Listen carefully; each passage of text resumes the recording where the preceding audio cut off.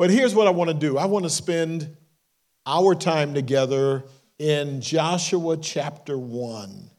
Joshua chapter 1. If you have a Bible with you, either paper or electronic, if you have an iPhone, iPad, Galaxy, anything with a Bible on it, all manner of I-ness with a Bible on it, then go to Joshua chapter 1.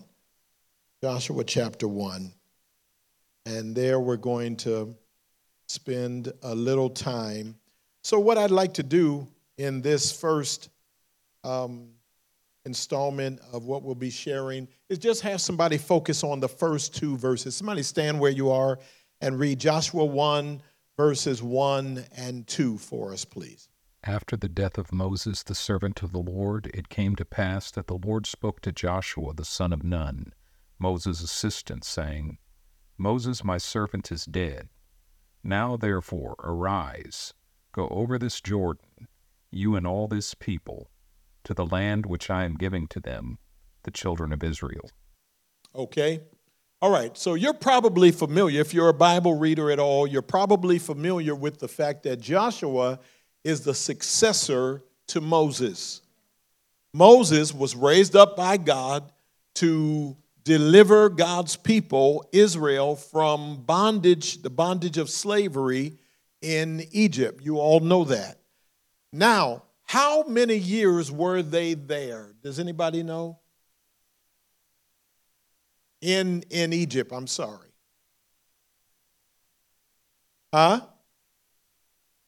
400 years. HUNID. 400 years. That's a long time to be in bondage, to be in slavery, to not be able to do what you were called to do, what you were destined to do. Hundreds of years there. God raised up Moses, and Moses' job was to go to Pharaoh and say, God said, let my people go. Pharaoh, of course, resisted, and God said, that's all right, I'm going to show him who I am. And you know the story of how God did that, how God used miracle after miracle, sign after sign, so that Pharaoh got to see up close and personal that this God is a God I cannot withstand. And eventually, you know the story of the Exodus. You've read that book. You know, eventually and grudgingly, Pharaoh released them. Here's the real tragedy. After the generation that Moses led came out of Egypt, they came across the Red Sea on dry land. When they got on the other side of the Red Sea, you would think, they're like, thank God we are finally able to go where we've been destined to go. And the reality is they did a good job of getting out, but they did a horrible job of going in. They got out of bondage, out of slavery. It's not as bad as it has been, but when they got over into the wilderness and they began to think about the fact that God said, well, I'm going to give you the land of Canaan as your inheritance. They began to look at things God never told them to look at, to wonder about things God never told them to wonder about.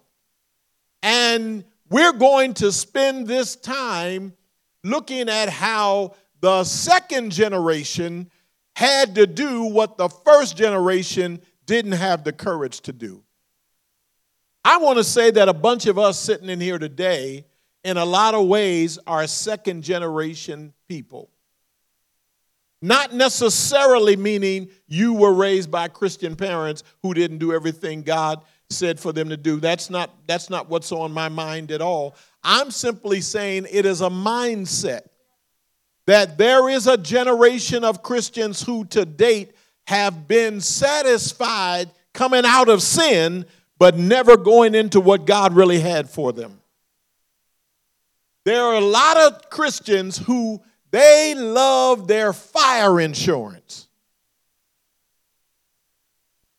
They love fire insurance. I'm not going to hell. Well, praise God, you're not going. But you think Jesus shed his blood just to give you fire insurance? You think that's the whole point of this, to keep you out of hell? Well, hell wasn't even created for you in the first place. Created for the devil and his angels.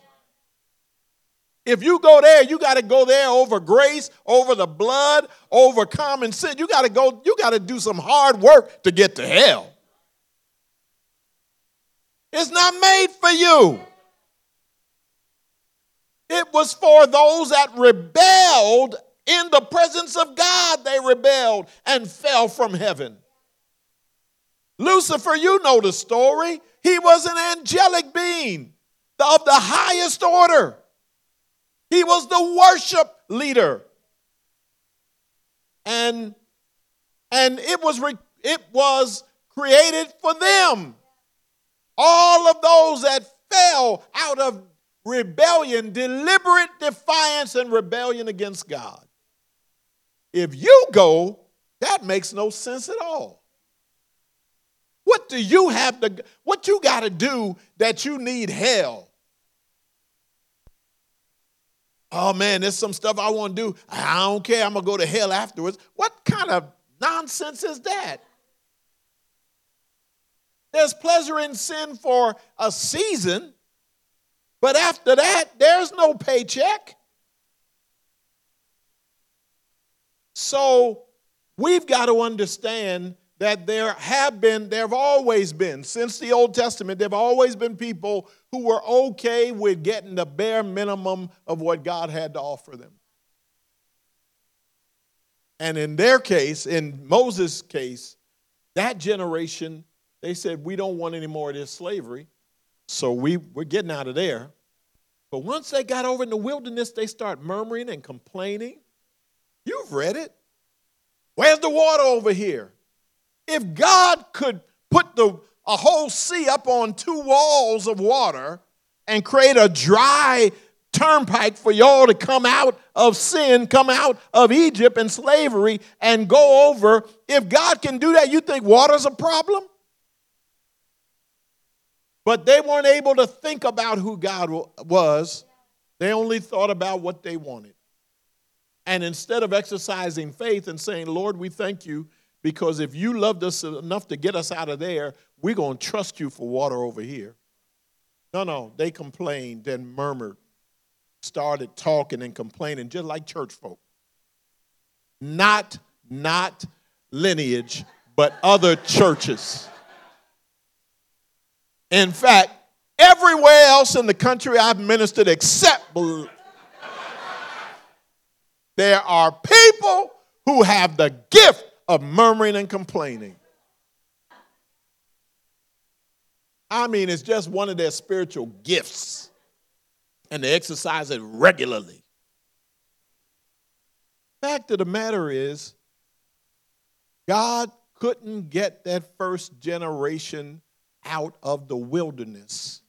So while for 400 years, generations of them were slaves, and finally Moses came and got the last of those 400 years worth of generations and was able to get them out. But while he could get them out, they had no faith to get in to what he ordained for them. So I came up here in the wilderness with y'all to ask you, is the wilderness in your life okay? Because if it is, God will let you stay there.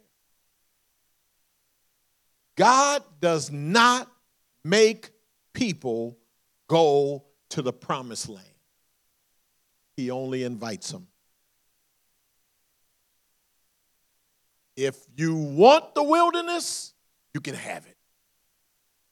So 400 years, people stayed in slavery against their will. But 40 years, that last generation that came out of slavery chose to stay in the wilderness, stay in mediocrity, stay in somewhere. God said, Moses, I'm going to let you take the people into the promised land. And when the people heard about that, they said, no, we're not going. There are too many potential problems and obstacles, challenges, and questions we can't answer and things we can't figure out. We're not going to go. Here's what happens. That generation that decided they would rebel and stay put, they had kids who grew up. And their kids grew up saying, I thought y'all told me we serve a big God. If this God is so big, why is my address in the desert? The kids grew up and couldn't figure it out. Like, wait. We serve a mighty God who can do anything? Y'all said he brought you through a sea on dry land? And my pets are scorpions?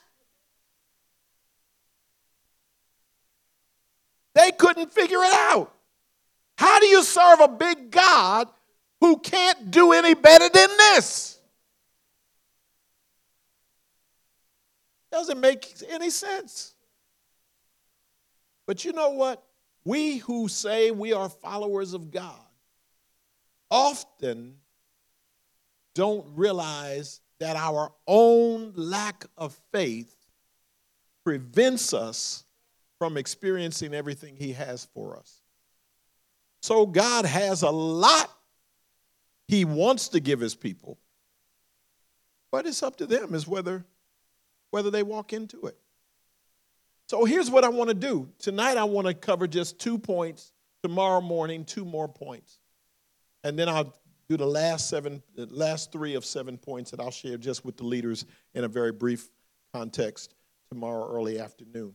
But here's what I want to do. I want to give you some principles that'll help you figure out whether or not you want to be a wilderness desert Christian or a promised land Christian. So if you have the handout, I sent them ahead. If you have one, you'll see that there are 7 slots you can write in. Here's number 1. I want to call number 1 the desire principle. The desire principle.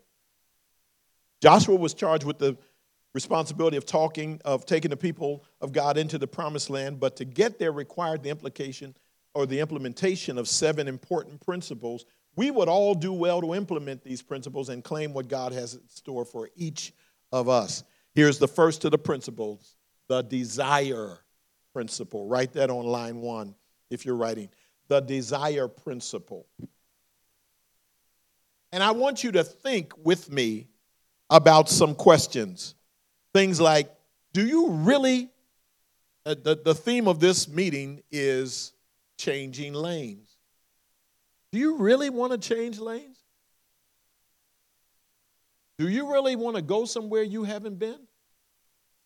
Do you really want to experience something you haven't experienced? Do you really want a shift of some sort in your life? Do you want difference or is sameness okay? I want you to think about if you are challenged in some way, if you are wanting to believe for something you've never experienced, how bad do you want it? Because God doesn't make people change. He invites people to change. He's dealt with people for a very long time, and he knows that people don't necessarily like change. We can get real comfortable with sameness, even if sameness isn't great. At least we know it. at least we're used to it.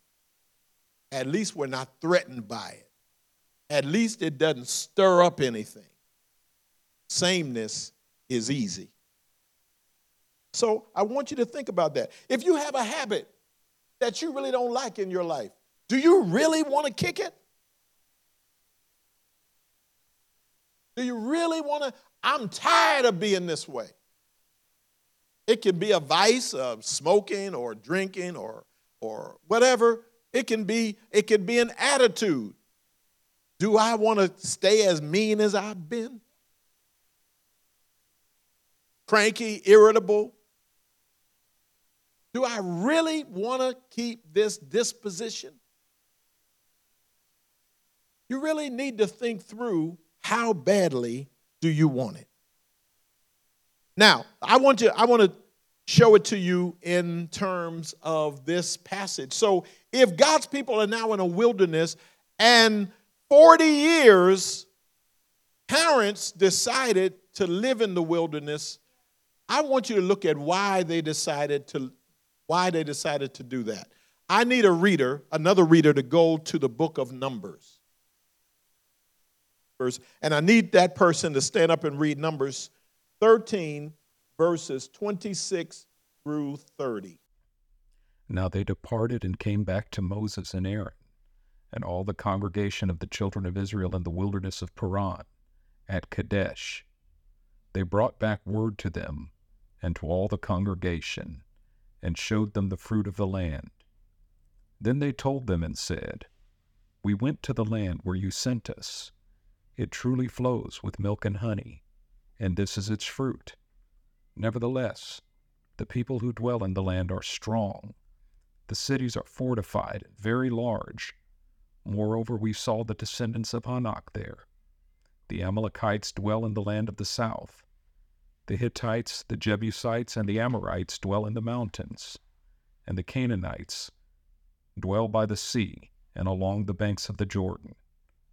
Then Caleb quieted the people before Moses and said, Let us go up at once and take possession, for we are well able to overcome it.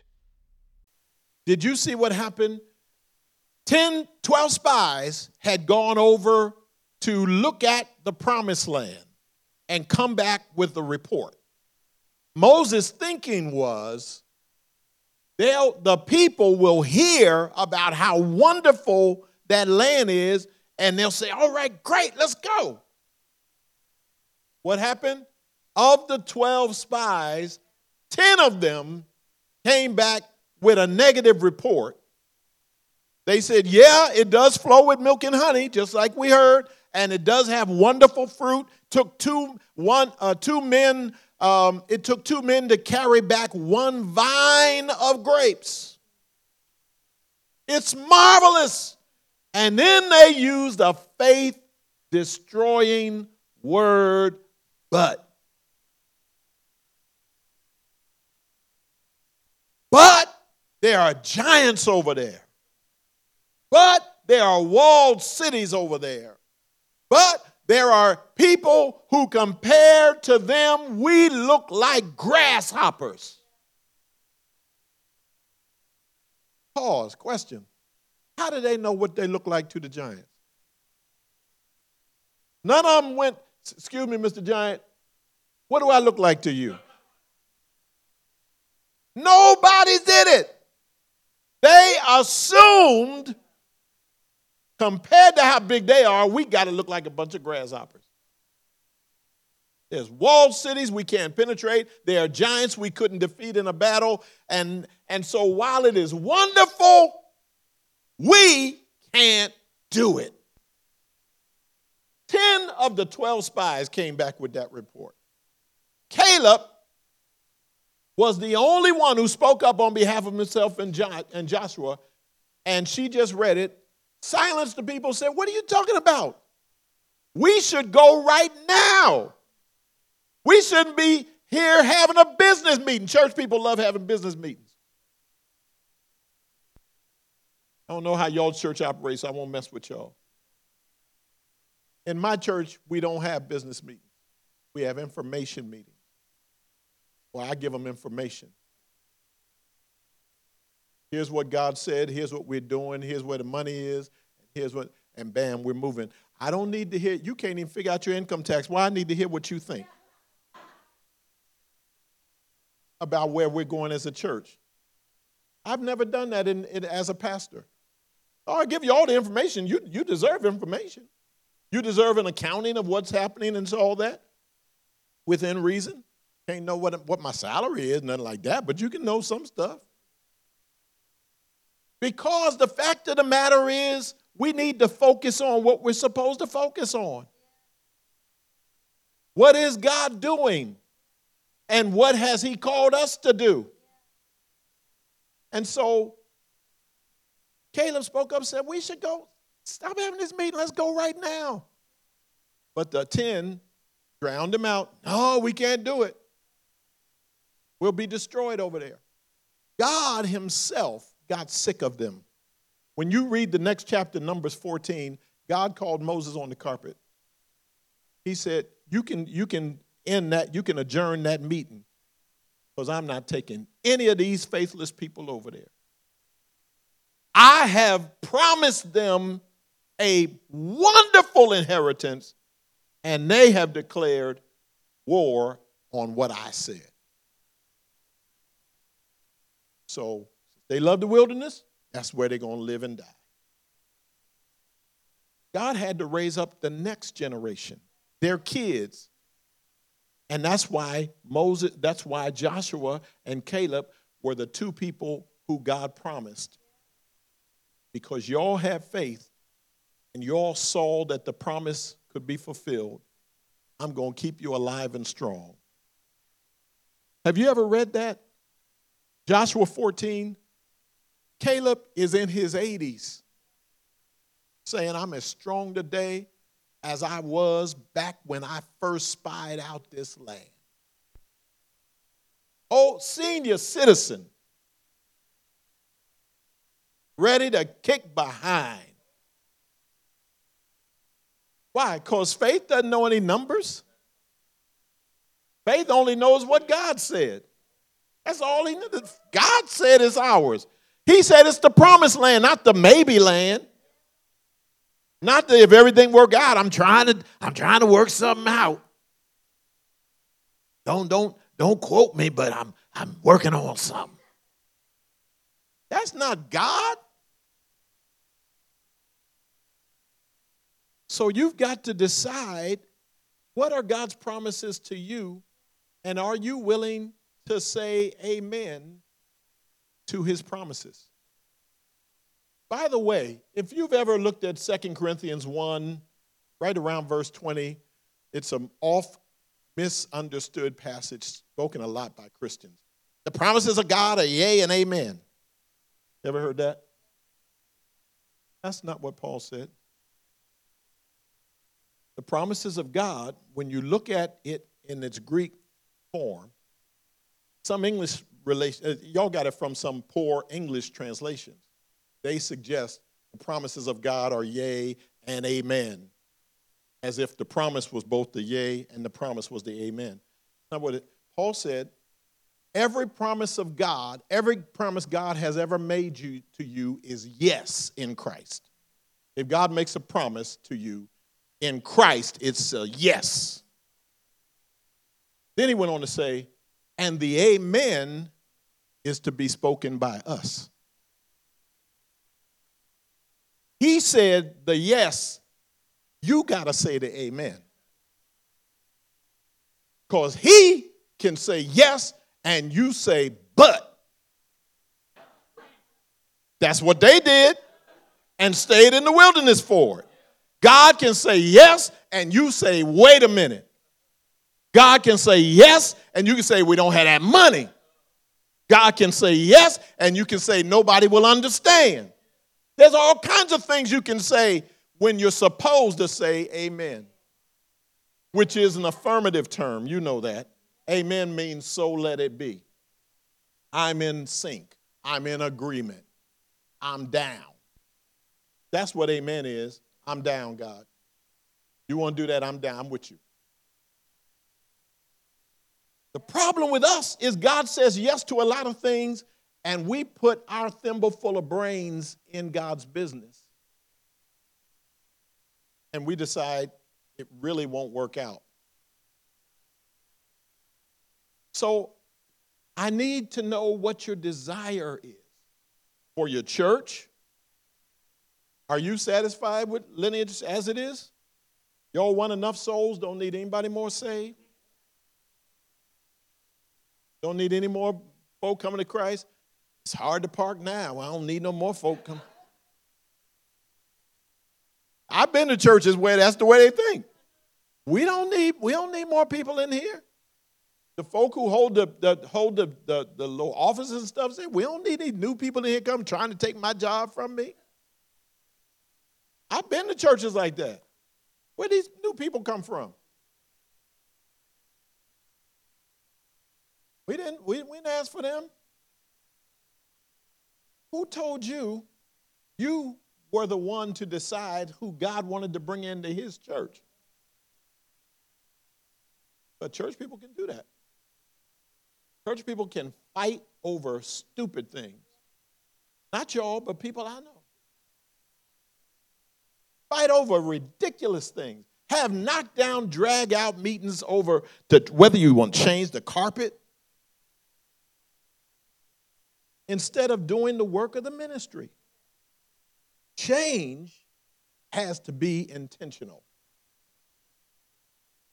So if you want to go to the next level of anything in your personal life, in your corporate life, in your church life, you want to go to the next level. We always tell them, I'm going to the next level. Well, how are you going to get there? You got to be intentional. Nobody lucks up on good change. No one does. No one goes from out of shape to in shape by accident. Okay, well, I ask you, who do you know who was way out of shape, could hardly walk up the steps without huffing and puffing? And say, I'm tired of being out of shape. I'm going to get in shape. All right? God said, yes. You got to say the amen. You're the one got to do the exercising. He's not going to do it for you. Change has to be intentional. You got to make the change. He'll give you the power. But you have to say the amen. Doesn't happen by accident. No good change happens by accident. You know, change happens usually two ways, either because we're inspired by vision or we're compelled by pain. That's what most people change. When they change, it's usually because of vision. They caught it. They're like, I got to get there. The other way people tend to change is the pain gets too great where they are. I can't keep this up. It hurts too much. You know that if you know people who refuse to go to the doctor. You see the symptoms, you say, you need to go get that checked out. That could be serious. Oh, no, I don't need to go. They're probably afraid of the truth. So here's what it's going to take. If they can't be inspired by a vision of health, then they need, the old folks said, that right pain to hit them. There is a pain that can hit you that you say, I can't take this. This hurts too much. Then, if you weren't inspired by the vision of change, you're compelled by the pain.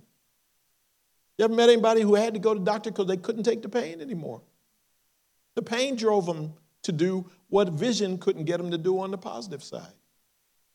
And thank God, if pain forces you to do what you should have done all along, then let it be your motivator.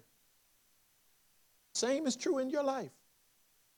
Whether it's your vocation, whether it's your marriage, whether it's your parenting, if something's wrong in your life, be inspired by a vision of that being different or be compelled by the pain. I can't take this anymore. It's the desire principle.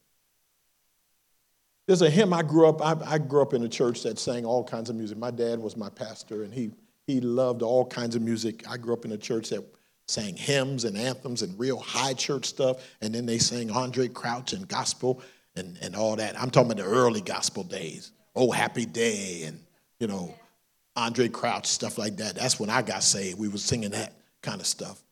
And he told us when we young people started getting saved, he said, no, y'all still going to sing these hymns, but I'm going to let you on Youth Sunday. Y'all can learn how to sing your gospel. And that's what we did. Our church would go from high church anthems to Get Down Boogie and Nothing Flat. We did it all. And I've had an appreciation all my Christian life for good hymns. One is a hymn called Higher Ground. There's a verse that says, I'm pressing on the upward way. New heights I'm gaining every day. So praying as I'm onward bound, Lord, plant my feet on higher ground. Lord, lift me up and let me stand by faith on heaven's tableland. A higher plane than I have found. Lord, plant my feet on higher ground. Second verse says, my heart has no desire to stay where doubts arise and fears dismay. Though some may dwell where these abound, they're okay with the wilderness. My prayer, my aim, higher ground.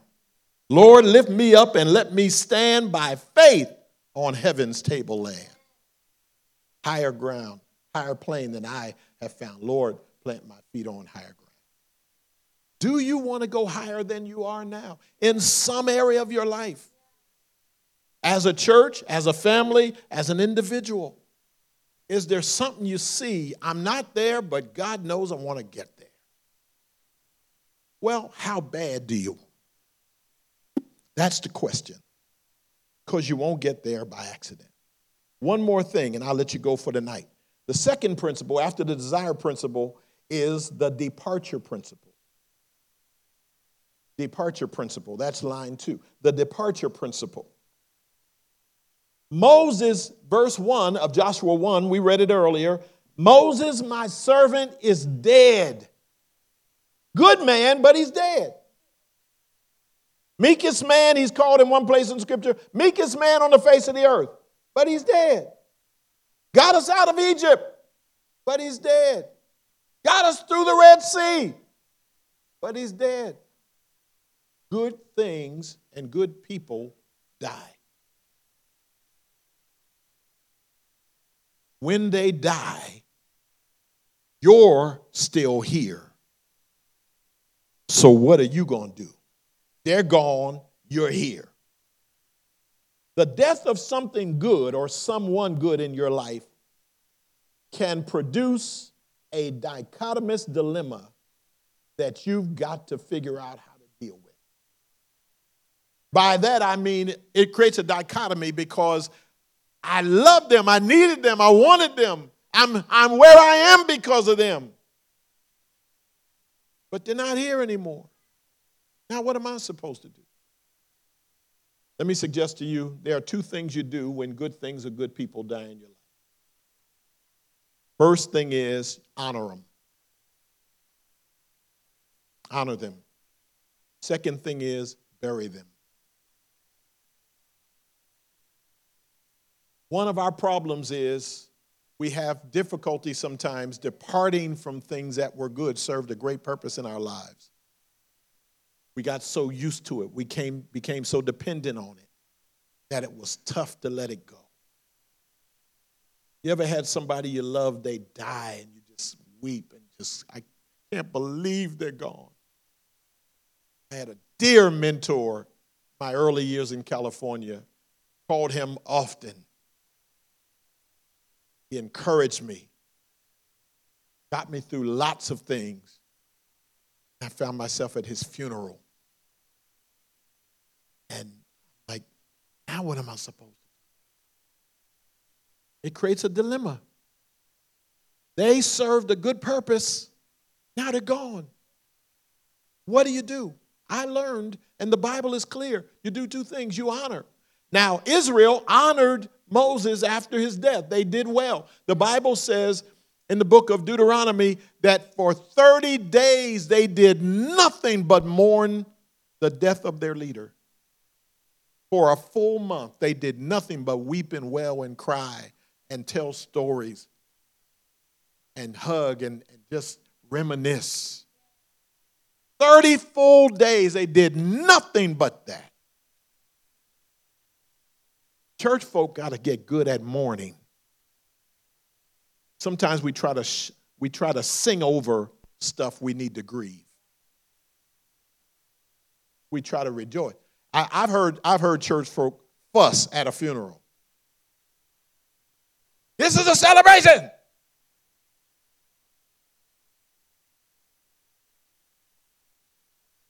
No, it's not only a celebration. It's mourning the loss of somebody who meant a lot. Yes, celebrate where they are. They're in a better place. This is a saint of God. They've gone home. But don't tell me I can't cry. I told my church years ago, all the work I put in for some of y'all, all the counseling, all the stuff I got to deal with y'all, when y'all hear I'm going, you better cry. I told him I want weeping and wailing and gnashing of teeth.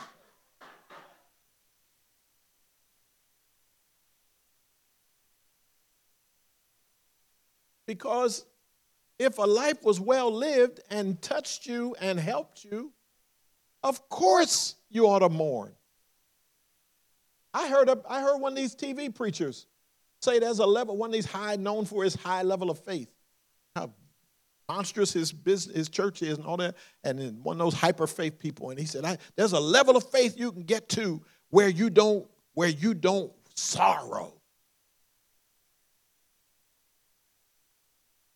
I was watching him on TV. I spoke out to the TV. I said, yeah, there's a Greek word for that, baloney.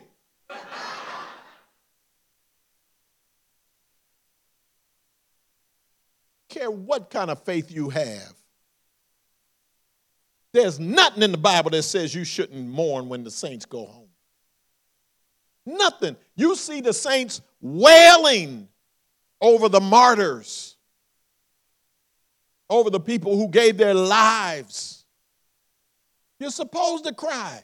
What do you think God gave you tear ducts for?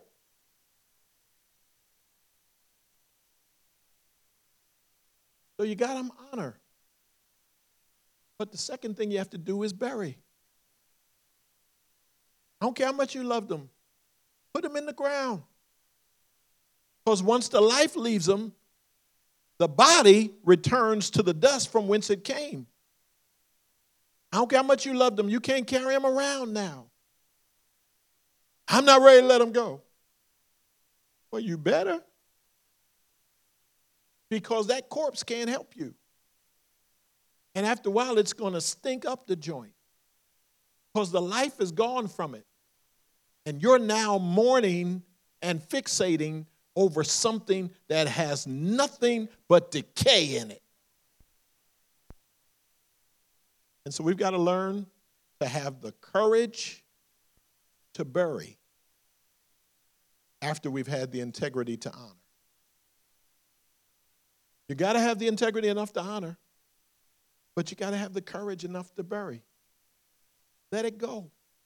Let some people go. Let some traditions go. It used to be, we used to do, that's wonderful. But if it doesn't fit life today, let it go. When I got to California, I came to an existing church.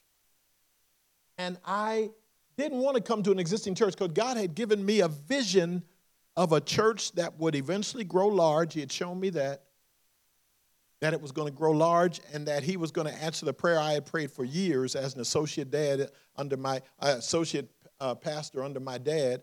My heart was burdened to be a soul winner and a discipler. And the Lord grew a vision in me of a church. I didn't know where in the country it would be, that he was going to answer that prayer I had prayed for years, and he was going to make me a soul winner and a discipler. Meanwhile, he said, work with your dad, help fulfill his vision. Because one of the things I learned in my years in Philadelphia is you can't operate under the anointing until you learn to cooperate under the anointing. Some people want to be operators, but they're lousy cooperators. None of y'all, but people I know. They want to operate. I want to run it. I want y'all to do what I want. And they don't understand. I was an assistant pastor, and my anointing was growing, and the saints saw it. And some of them said, you need your dad's old now. He moving off the scene. You need to just go ahead and take this try. I said, this is his work. God didn't tell me to build what I'm supposed to do on the back of my dad.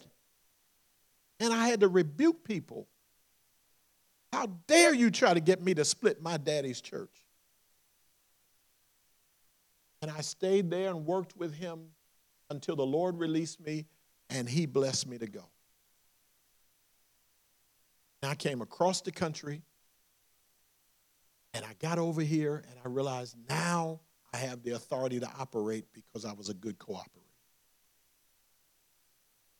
And I had to learn to depart a good ministry so that I could do what was in my heart. And I came to an existing church because God gave me these folks, and they said, as long as, you stick with the word, we'll be with you. I said, yeah, but y'all are an existing church. It was a little church. I came to a church of 34 people. They had a split before I got there, and it was down to 34. I said, how's a little church split? They do. It wasn't but 60 of y'all to begin with. How in the world a little church gonna split? But it did. So the fact of the matter is, they said, we're ready to follow. And I said, all right, but I'm telling you now, it's going to be some changes. So in the early years, we had to have the courage to make some changes. For one, it was East Palo Alto Church of God. And I said, you know what? God said I'm going to be a soul winner and a discipler. I mean, we're going to reach a lot of people. So we want to make this church easy for people to not misidentify who we are. I said, so if we keep carrying the brand name Church of God, I'm in a denomination called Church of God. It's headquartered in Anderson. There are several different Church of God. So, but this particular one is headquartered in Anderson, Indiana. And I said, when black people hear Church of God, they think Church of God in Christ. Because that's the largest black denomination that has Church of God in its trade name. I said, we're not Church of God in Christ. I love Church of God in Christ folk. I got a lot of Church of God in Christ friends. I preach in some of their churches. But we're not them. They loud, and they have long services. And they hoop all the time in their preaching. And I said, all those things are fine, but it's not us. Nothing wrong with them. When I preached at Kojic churches back in the day, I'd hoop because that's what they do. So I'd get to the end of my message, I'd go into E flat. Because that's what you do. You at Kojic. But I said, but as a pastor, the Lord has called me to use my gift of teaching. And so I'm not going to be hooping and hollering. We don't do long services. And all that, and the garb and all the big hats and stuff. I said, nothing wrong with it. That's fine for them. You got to learn to not judge people, but at the same time, don't let them put you in their binds. And I said, no, we're not Church of God in Christ. I said, so we need to get rid of this trade name because it's going to misidentify us.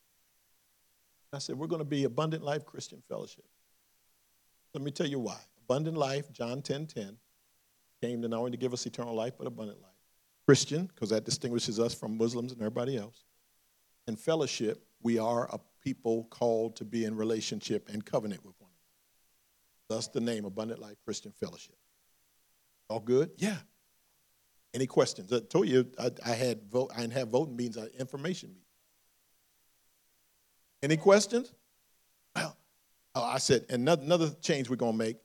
We're going to make casual dress okay for Sunday mornings. I said, because if we're going to reach unchurched people don't want to dress up on the weekend. If they have a church where if they got a job where they got to dress up during the week, come the weekend, they don't want to put them clothes back on. Does he go to church? Really? I said, so we got to make it okay to. Now this was a small black church I had taken, 1989. And so I'm having this little business meeting 3 months after being their pastor. We had an after Sunday morning business meeting. We all in this business meeting with our church clothes on.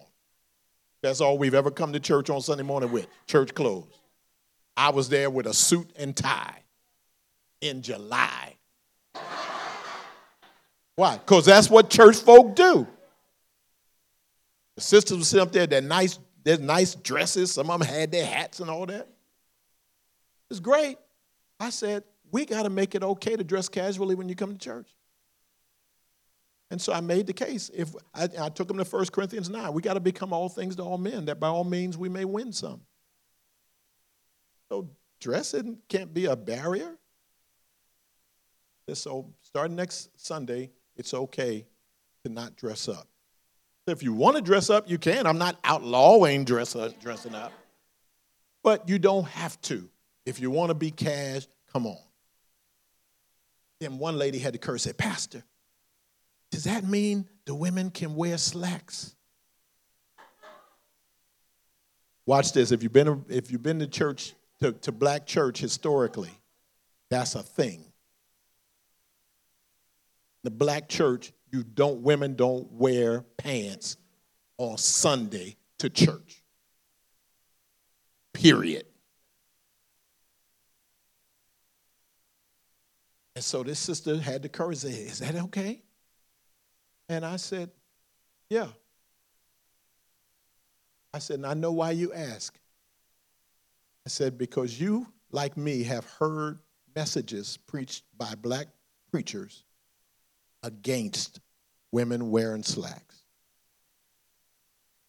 I said, you've also heard them preach against women wearing makeup, women wearing jewelry. I said, yeah. So, all right, well, let's end the pants discussion right here. Now, I know I've been around church folk all my life. 6 minutes, I'm going to give it back to the pastor, and I'll pick this up in the morning. I know what he preached on. Deuteronomy chapter 22. She said, that's right. I said, let me quote to you what he told you out of Deuteronomy 22. A woman shall not wear that which pertains to a man, neither shall a man put on a woman's garment, for all that do so are an abomination to the Lord our God. That's what he said. I said, all right, let me ask you a question. Where in the Bible do you see women wearing pants? Said, they're not in there. Said, then how did he preach against pants? And pants not in the Bible. Because he decided that pants are a man's garment. I said, well, aren't there women's slacks that are very different from men's slacks because they don't have a zipper that men absolutely need? He said, yeah. I said, so pants can be made for women or men. I said, so if you come to church on Sunday with slacks, are you going to put on women's slacks or men's slacks?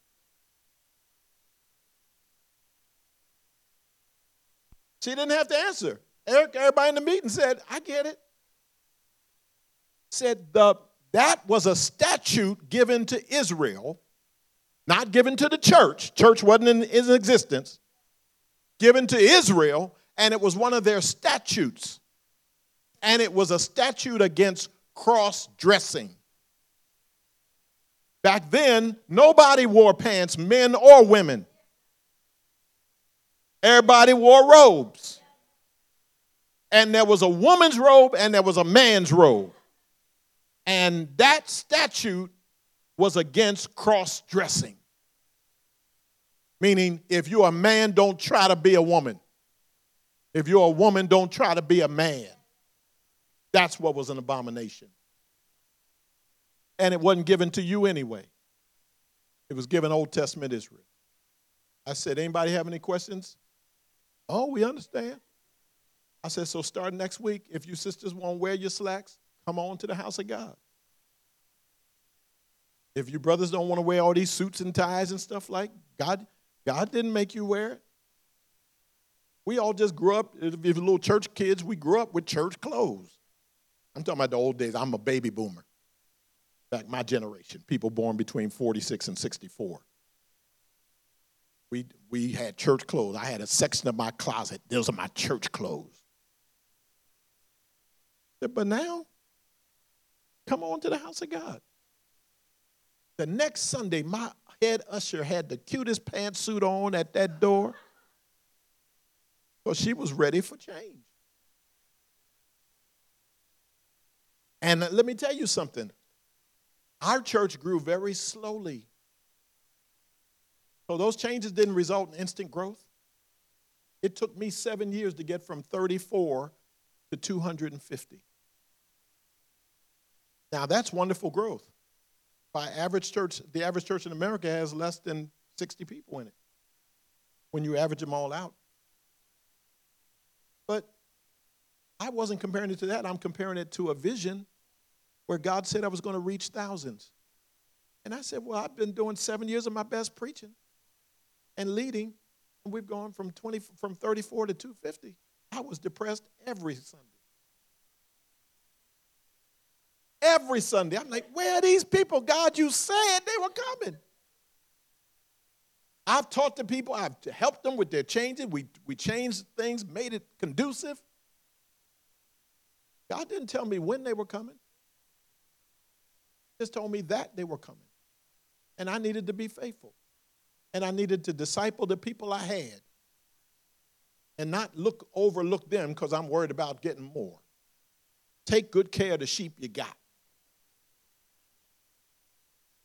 Long story short, year 8 was the first time I saw God begin to bring to pass what I thought was going to start happening immediately. And from year 8 to year 20, when I resigned from that church, for the last 12 years, there was never a weekend when no one got saved. 12 straight years. No matter what I was preaching, I'd be preaching a Revelation series. People get saved every Sunday. It's not about our formulas. It's about his promise. And if you have a desire to live according to his promise and to step into what he has for you, and you are willing to depart things that aren't working anymore, you'll see movements of God in your life. We'll pick it up in the morning. We give it back to the pastor. Lead us in a little prayer before we close. All right, just going to pray over you. Now listen, I want you to not only go to bed tonight thinking about those questions, but I want you to say, Holy Spirit, reveal to me your plans, even if I'm not aware of them. And that's what I'll talk about in the morning as my third and fourth principles. But even now, I want you to say, God, I don't want to miss another. If I've missed some stuff in these first years of my life, I don't want to miss another thing that you have ordained for me. I don't want a bunch of unclaimed freight in heaven because I didn't have enough faith or willingness to depart. And so if you are ready to claim it, I want to agree in prayer with you. Father, our hearts have no desire to stay where doubts arise and fears dismay.